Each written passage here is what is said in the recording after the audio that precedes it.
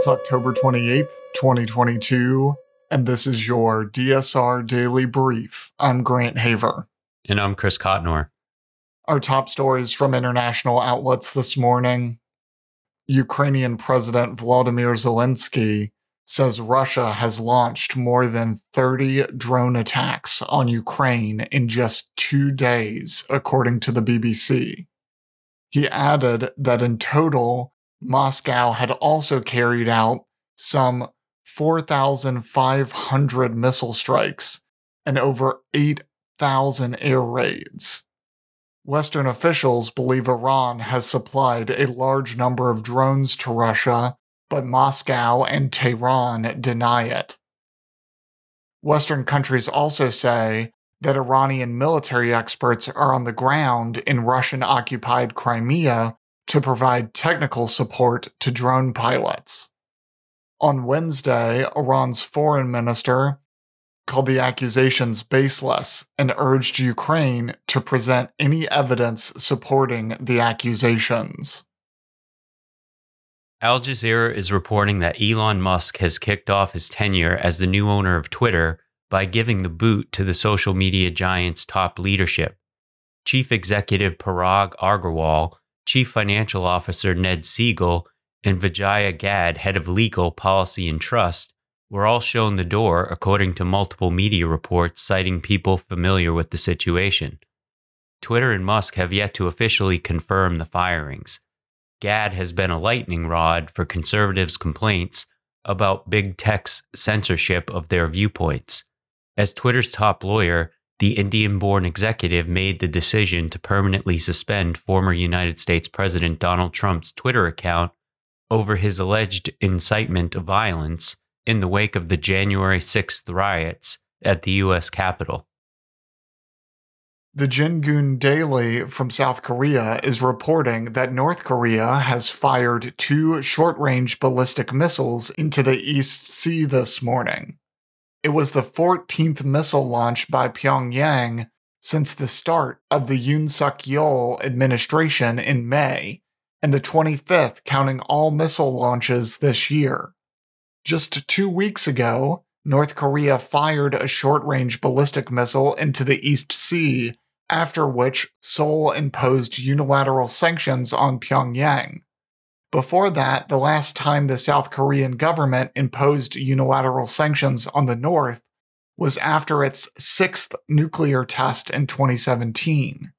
The 2-week hiatus in the North's military provocations coincided with the Chinese Communist Party's National Congress, which took place from October 16th to October 22nd. Elsewhere, Brazil's leftist presidential candidate Luiz Inácio Lula da Silva maintains the lead over his far-right adversary, President Jair Bolsonaro, ahead of Sunday's runoff election, according to 2 polls on Thursday that showed the race is roughly stable. Reuters reports that Lula leads by 52.4% of the votes against 46% for Bolsonaro, according to an Atlas Intel poll. A Data Folha poll showed Lula widening his lead slightly to 5 percentage points from 4 points a week earlier, maintaining 49% of voter support, as Bolsonaro slipped 1 percentage point to 44%. Analysts say any sign of stability is good for Lula at this point in the campaign, with just a few days for Bolsonaro to catch him. The number of undecided voters at this stage of the race, and those who say they will vote blank, is down to just 1.6% of the electorate, according to Atlas Intel. The United States yesterday ordered its non-emergency diplomatic staff and families of government employees to leave Nigeria's capital of Abuja due to a heightened risk of terrorist attacks. According to Deutsche Welle, the announcement came only 2 days after the department said that, amid concerns, it would permit non-essential staff at the embassy in Abuja to leave voluntarily.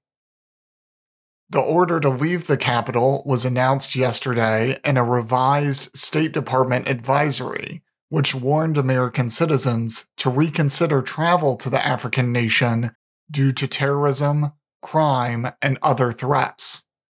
The U.S. State Department did not specify what the likely targets might be.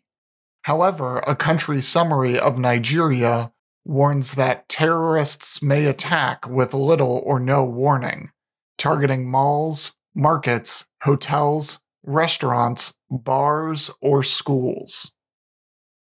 Political Europe reports that after nearly 150 years of economy pumping service, the internal combustion engine is bound for the scrap heap.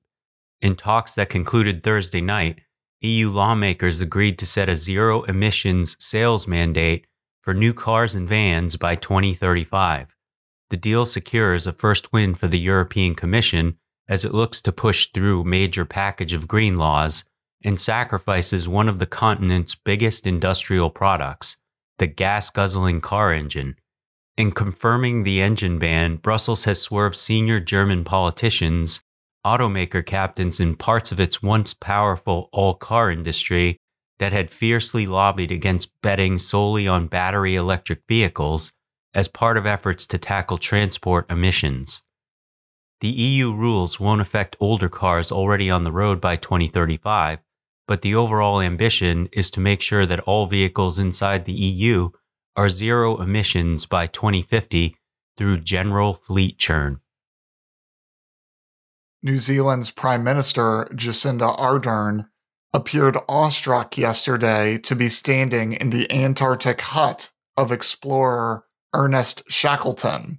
According to the AP, Ardern is making a rare visit by a world leader to Antarctica to see firsthand the research taking place on global warming and to mark the 65th anniversary of New Zealand's Scott Base, which will be demolished in a few years to make way for a rebuild. Ardern's trip has highlighted some of the challenges of visiting the icy continent. Her first flight in a military cargo plane was turned around after 2 hours on Tuesday due to strong winds and deteriorating weather. She made it to Antarctica the next day, accompanied by a single pool journalist whose photos and videos can take many hours to transmit overnight due to the tenuous internet capacity. She is due to return home Saturday. In lighter news, the AP reports that Maine is cleaning up its roadways by removing the flippin' vulgarities from license plates. The state is enforcing new rules to eliminate F-bombs and other obscenities that appeared on vanity license plates after the state effectively eliminated its review process in 2015. It's a bit of a head-scratcher how a bunch of descendants of Puritans in a New England state ended up putting some of the raunchiest messages on state-issued license plates. One notorious license plate that used a profanity that starts with the letter F, followed by the word U. Maine's new rules, which Bellows said track closely with New Hampshire's revised standards, ban derogatory references to age, race, ethnicity, sexual orientation, gender identity, national origin, religion, or disability. Also banned is language that incites violence or is considered profane or obscene. And to that, I say a word that starts with F, followed by the word U to Maine. That's all the news we have for you today. Be sure to rate, review, and subscribe so that more people can find the show. If you have a tip, topic, or correction you'd like to flag for us, please email us at podcasts@thedsrnetwork.com. Members of the DSR Network will receive an evening newsletter version of the DSR Daily Brief and bonus weekend briefs. This weekend, we'll speak with Joe Sorencione, a nuclear weapons expert, about the newly released Nuclear Posture Review. If you're a member, send us an email or head over to the Slack to share your questions with us. If you aren't a member, go to thedsrnetwork.com and become a member to make sure you never miss any of our analysis. If you want more in-depth discussion of these issues, be sure to follow the links in the show notes to read our sources, and tune into our sister podcasts on the DSR Network. Stay safe and stay tuned to the DSR Daily Brief.